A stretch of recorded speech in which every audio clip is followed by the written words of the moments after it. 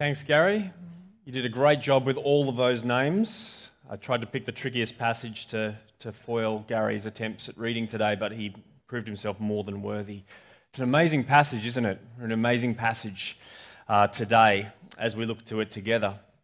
It got me thinking that if it comes to objections to the Christian faith, I reckon one of the laziest claims that people make is, I could never believe in your God because he's too angry. Like, how could God judge anyone? Our senior minister David a few weeks ago shared a story of an academic who called God a monster. People say, I can't believe in that sky bully. You've heard objections like this, right? And quite frankly, you could point to passages like today's passage as proof. Because this is a passage where God's judgment comes down. By the end of chapter 39, Jerusalem is destroyed, thousands are dead, and the whole city is set on fire. It's complete devastation. And so people could easily look at this passage and say, yep, here is the angry God who is hell-bent on revenge. He's a monster. He's a thug. The reason I call this objection lazy is that you can really only reach this conclusion if you haven't read this passage at all, or if you've only dipped into the sections where the fire is burning. Because if we'd read the passage, we would have heard the surprising voice of someone who offers a summary of God's judgment and why it had to come. And it's not the voice you might expect. It's Nebuzaradan, one of the Babylonian commanders who ransacked and destroyed Jerusalem. And his voice is heard in the chapter after the destruction, chapter 40. And this is what he says to Jeremiah. When the commander of the guard found Jeremiah, he said to him, "The Lord your God decreed disaster for this place. And now the Lord has brought it. He has done just as he said he would. All this happened because you people sinned against the Lord and did not obey him." And that's remarkable, isn't it? This Babylonian commander says that the destruction that Jerusalem has just suffered has come by the hand of Yahweh. And he even uses the Hebrew name, God's personal name. He says that Hebrew is the one behind it because you Israelites sinned against him. He says God warned you it was going to happen, and then he made it happen. I mean, it's fascinating, isn't it, that this Babylonian guard doesn't say, oh, we won because we were the better army, or we won because Babylon is the greatest nation in the world and no one can oppose us. No, he says that this judgment has come on you because it is God's judgment, and it's come because you have sinned. And if you like, that's the theme of this section. Judgment of God is here, and God's people deserve it. And so today we're going to look at this large section through the lens of the couple of times where God says, therefore, this is what the Lord Almighty says, where he describes sin, and then he says, therefore, I'm bringing this punishment to you. In chapters 34 and 35, the Lord Almighty says, you have not obeyed, and you have violated my covenant. In chapters 36 to 38, God says, you have not listened, and you've not answered my call.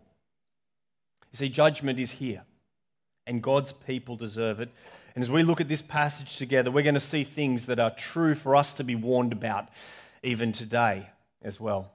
It'd be so great if you could have open your Bibles. We're going to be flicking through a few passages, and the first passage to come up will be Jeremiah 34 from verse 12. So you might like to have that open. If you're watching on our live stream, welcome. It's good to have you here with us as well. You might like to click the link to the Bible Gateway site so you can follow along with the passages as well.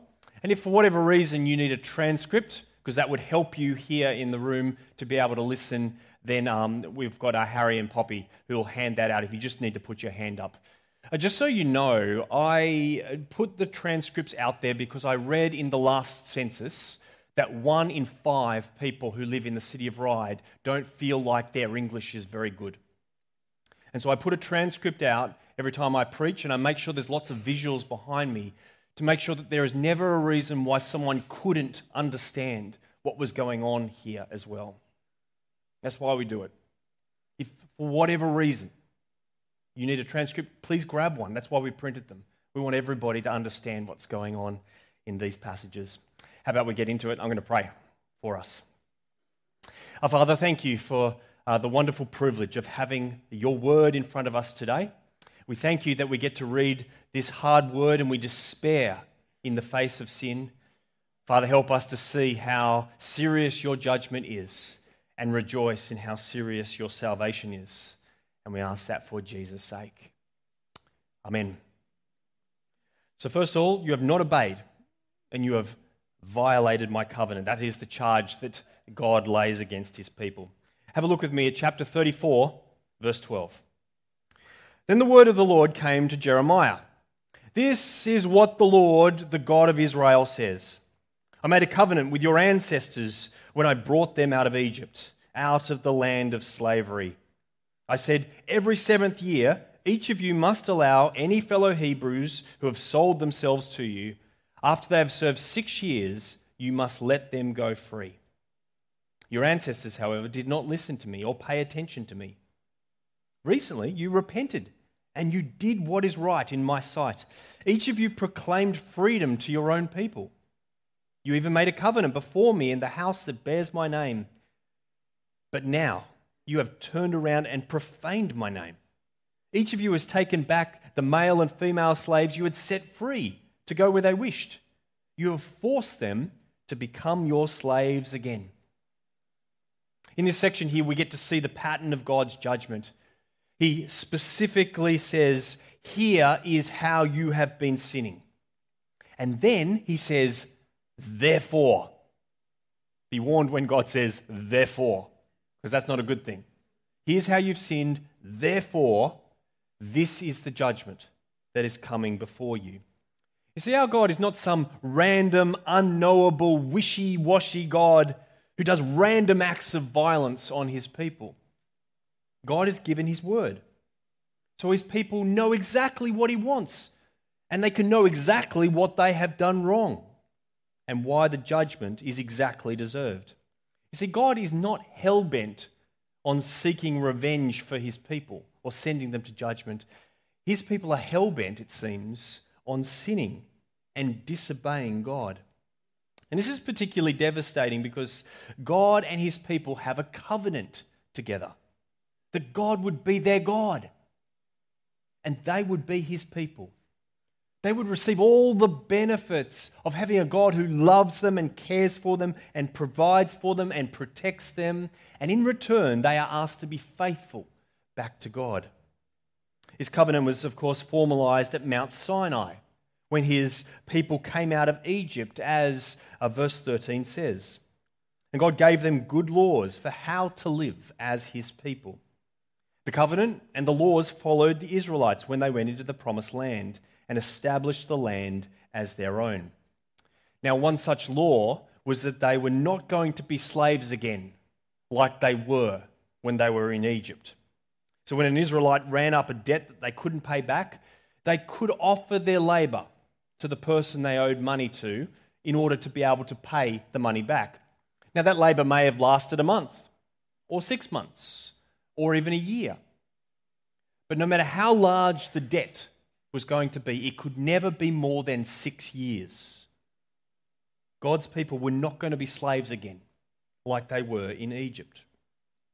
And here in the passage, God points out that the Jews have not been releasing people after the allotted amount of time, even though that's what the law says, even though they had made a covenant with God to obey him. Or perhaps surprisingly, this generation goes ahead and does the right thing. In verse 15, God commends this generation for what they did. You see, they repented from this evil. Now, by repenting, it means saying sorry to God. and then living in the way that he wants people to live. And so this generation had a big ceremony in the temple courts, and they butchered a cow, they divided it in half, and the priests walked through the center of the two halves. After the sacrifice was over, the cow would have been set on fire in the house of God as well. It was an act that symbolically said, God, we make this covenant to you, and if we break it, what we have done to this cow, you can do to us. The hard thing for the Israelites is that their repentance in this generation is shallow. All too soon, they bring back their former slaves and they make them slaves again. We're not told why. Maybe the impending invasion meant that people wanted more slaves to protect their property. It doesn't matter. They have disobeyed God and they have violated the covenant. And so in order to highlight the seriousness of this, in chapter 35, God recalls an earlier story. It happened about 18 years before this section of Jeremiah, about the family called the Rechabites. Now, this family line of the Rechabites, they have an ancestor named Jehonadab. And Jehonadab said to his family, you can't drink wine, you can't have crops, and we have to live in tents. And this family for generations have obeyed that forefather's command. Well, God brings this family into Jerusalem in order to shame the people of Jerusalem. God says to them, like a man made up these commands, and their whole family obeys them. I give you my good law, and you make a covenant with me, and you cannot obey me. You keep disobeying me. So then he says in verse 17, Therefore, this is what the Lord says. You have not obeyed me. You have not proclaimed freedom to your own people. So now I proclaim freedom to you, declares the Lord. Freedom to fall by the sword, plague, and famine. Down to verse 21. I will deliver Zedekiah, king of Judah, and his officials into the hands of their enemies who want to kill him. To the army of the king of Babylon, who has withdrawn from you, I'm going to give the order, declares the Lord, and I will bring them back to this city. They will fight against it, take it, and burn it down. God's people have sinned and rejected God, so God is going to reject them. Jerusalem will face the fire. Well, fire. It's uncontrollable. It's absolutely destructive. In Australia, the land of bushfires, we know this better than anyone else. When a bushfire is raging, it destroys everything in its path. And once it gets going, you can't stop it. God's anger here is likened to a fire like that. But God's anger isn't random. It's not uncalculated. It comes in response to sin. God is all-knowing and he's a fair judge. You can't fool him.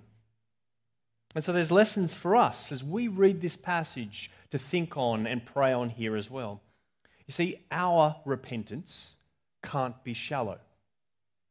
It's no good saying to God, oh, sorry, God, and then heading back to the sins that we were committing and apologizing for just beforehand. It doesn't work. And our obedience can't be shallow either. It's not real just to come along to church and to sing Cornerstone when your hearts aren't in it. To mouth the words of a confession prayer that's coming up after this sermon, just to say the words because Adrian instructs us to say them together. It's to our shame as well, isn't it? The people who don't love God and have causes that we might disagree with, they act with more passion and more devotion and even more honor than we do. It puts us to shame. And we have the words of eternal life. We should think and pray on this as we read the section. Because the people we're reading about here, God's people, have violated the covenant and they have not obeyed God. The slaves are just one example. And so judgment is here. And God's people deserve it. This brings us to our second point. Just before chapters 36, 37, and 38, God gives his second therefore decree of judgment. It's in chapter 35, verse 17. God says, therefore, this is what the Lord Almighty, the God of Israel, says. Listen, I'm going to bring on Judah and on everyone living in Jerusalem every disaster I pronounced against them. I spoke to them, but they did not listen. I called them, but they did not answer. They did not answer, and they did not listen, and they did not answer my call. This decree leads into a section which focuses really on two kings, Jehoiakim and Zedekiah. That is the third last and the last king of Judah. If you want an example of someone who does not listen to God, that's Jehoiakim. If you want an example of someone who does not answer the call of God, that's Zechariah. So let's start with Jehoiakim. We go to chapter 36, and that's our first reading today. And we're told that all this happens in the 4th year of the reign of Jehoiakim, which means it's about 605 BC. God asks Jeremiah to write down all the words of the prophecy about the judgment that is coming to God's people. And so he does. And he sends his servant Baruch into the temple to read out the words so that people can hear. And we're not told what reaction the people have to it, but we are told the reaction of one of the king's officials who works in the king's palace. He goes straight to the secretary's room and he reports what's been said. And the officials that are gathered there then call Baruch to come and read to them the scroll that he's just read down in the temple. Verse 16 gives their reaction. When they heard all these words, they looked at each other in fear. You see, God was saying judgment was coming. Unavoidable destruction was coming. The Babylonians would win. So the officials take the scroll from Baruch and they take it to the king. Now, how do you imagine that the king is going to react when he hears this devastating prophecy? Would he be like his father Josiah, who when he discovered the word of God immediately repented and turned back to the word? Do you think that's how he will react? Would he react like the king of Nineveh did? Remember in the book of Jonah? When the prophecy comes to the king of Nineveh and he says, "Oh no, this is devastating. Let us put on sackcloth and repent of our sins. Who knows? Maybe the Lord will relent and save us." You got animals? Put them in sackcloth too. Everyone in sackcloth, let's be sorry before this God. That's a foreign king. How do you think this king of Judah is going to respond to the devastating prophecy? Well, we read it before, but chapter 36, verse 22. It was the ninth month, and the king was sitting in the winter apartment with a fire burning in the firepot in front of him. When Jehudi had read 3 or 4 columns of the scroll, the king cut them off with a scribe's knife and threw them into the firepot until the entire scroll was burnt in the fire. The king and all his attendants who heard all these words showed no fear, nor did they tear their clothes. You notice the emphasis here on who does what. It's the king who listens to the word, and then it's the king who cuts the scroll, and then it's the king who throws the scroll into the fire. Gary Miller, who is the principal of Queensland Theological College, once said that this might be the most defiant act against the word of God in the Bible.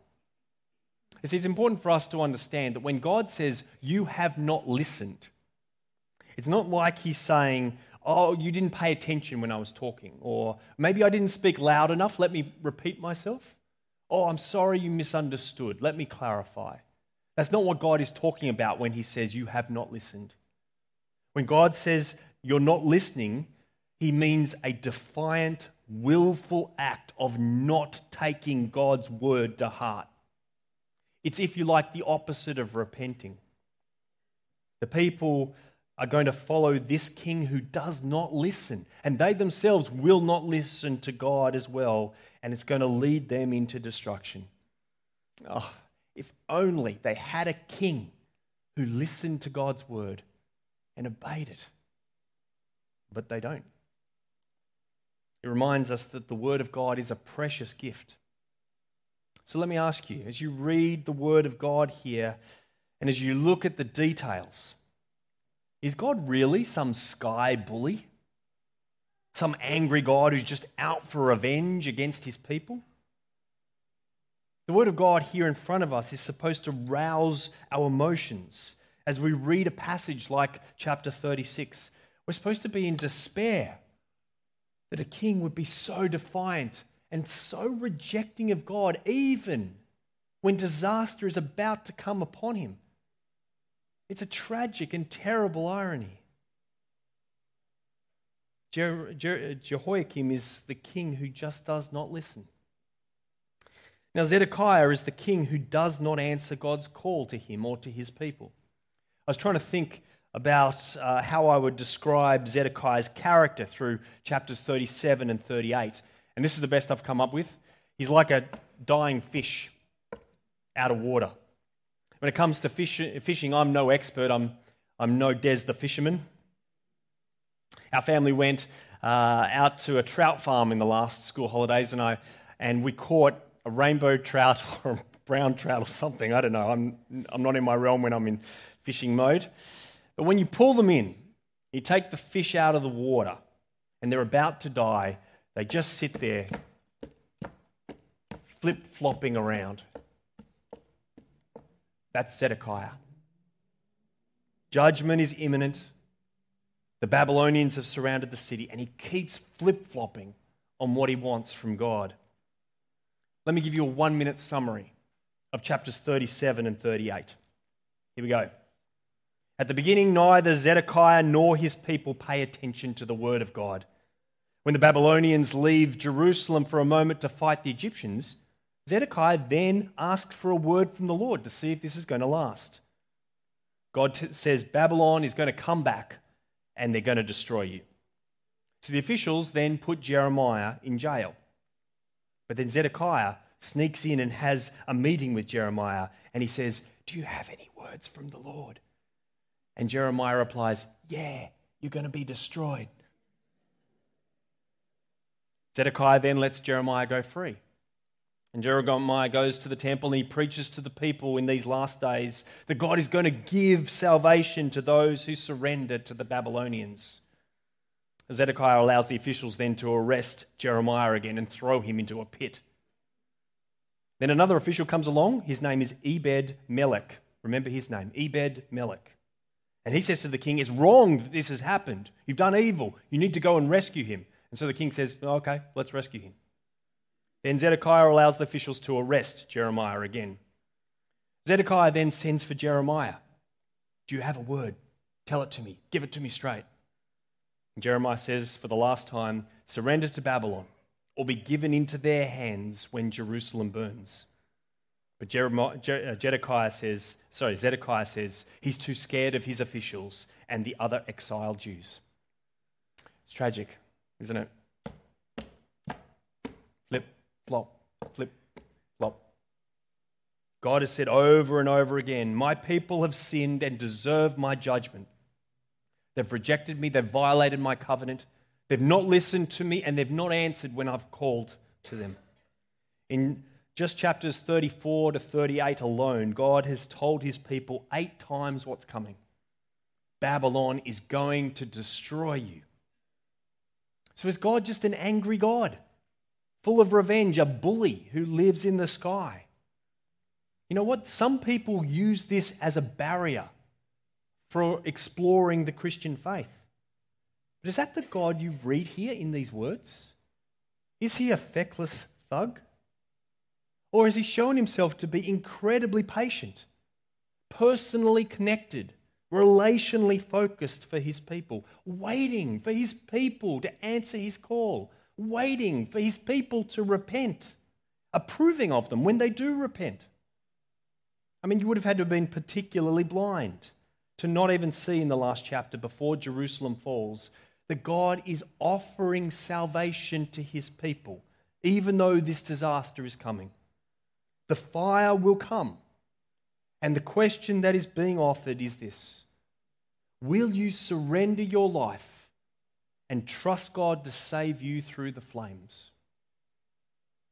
As Christians, we're not supposed to miss the pattern that points here into the New Testament. For we know when we read all of God's word that God is preparing a place more permanent than the promised land, more secure than Jerusalem, where the sin that destroys the relationship between God and people will itself be destroyed in judgment. And all people, every person on earth, is invited to heed God's call to repent their sins and to receive God's salvation. In the land of bushfires, we know what to do when a bushfire comes upon us. The safest place in a bushfire is the place that has already been burned. That's why firefighters backburn to prevent and make barriers against fires, isn't it? Because when the fire reaches the place that's already been burned, it cannot go any further. If you can make it to that place that's already been burned, then you'll be safe. Well, the fire of God's judgment for sin has been poured out on Jesus at Golgotha. So that now, if you like, there is a cross-shaped burnt area. And the good news of Christianity is all may come and stand where God's judgment has already been poured out. Anyone who stands in Jesus will be safe from the fire. We stand there in Jesus when we trust him at his word and we repent of our sins, not superficially, not shallowly, but we deeply repent of our sins and we surrender our lives now to Jesus as our commander. Those that ask receive God's salvation and his forgiveness forever. You see, every sinner who comes to Jesus in faith is one who has been snatched from the flames. You see, just as God's people needed to humble themselves and submit themselves to be able to be saved, so too every Christian must have an attitude of humility. There's no room for boasting. None of us can boast. Our salvation is all of God's work. It's not ours. Our job now is to take on the role of spiritual fireman, if you will. In the words of the Apostle Jude, to save others by snatching them from the fire. And so we finish our time together today with the words of terror in Jeremiah 39, where God unleashes the judgment just as he said he would. You can read the details in chapter 39, but I'm going to skip down to the end in verse 6. There at Riblah, the king of Babylon slaughtered the sons of Zedekiah before his eyes and also killed all the nobles of Judah. Then he put out Zedekiah's eyes and bound him with bronze shackles to take him to Babylon. The Babylonians set fire to the royal palace and the houses of the people and broke down the words of Jerusalem. These are terrible words. They're terrible words for us to read.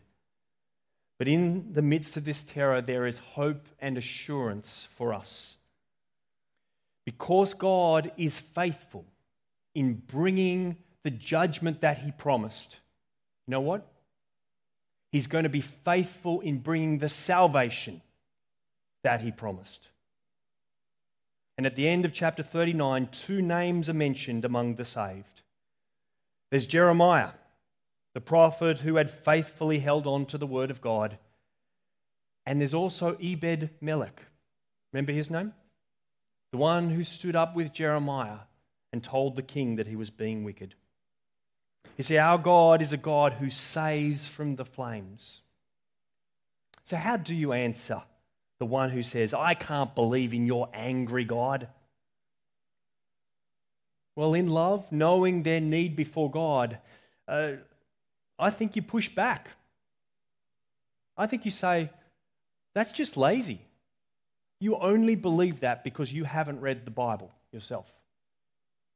Tell you what, why don't you read the Bible with me?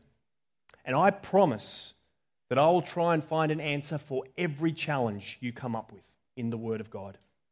Because who knows?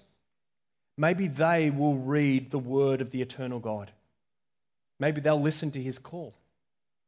And maybe they will answer God with a request for His salvation. Let me pray. Our Heavenly Father, thank you for the wonderful joy and news it is of your salvation, that you save even though judgment is there. We ask, Father, as your church, that we would be willing and ready to heed your call to save others from the fire, knowing our salvation only came by Jesus through there too. Please help us to live so that you may be glorified and that many will come to know your grace and joy. And we ask that for Jesus' sake. Amen.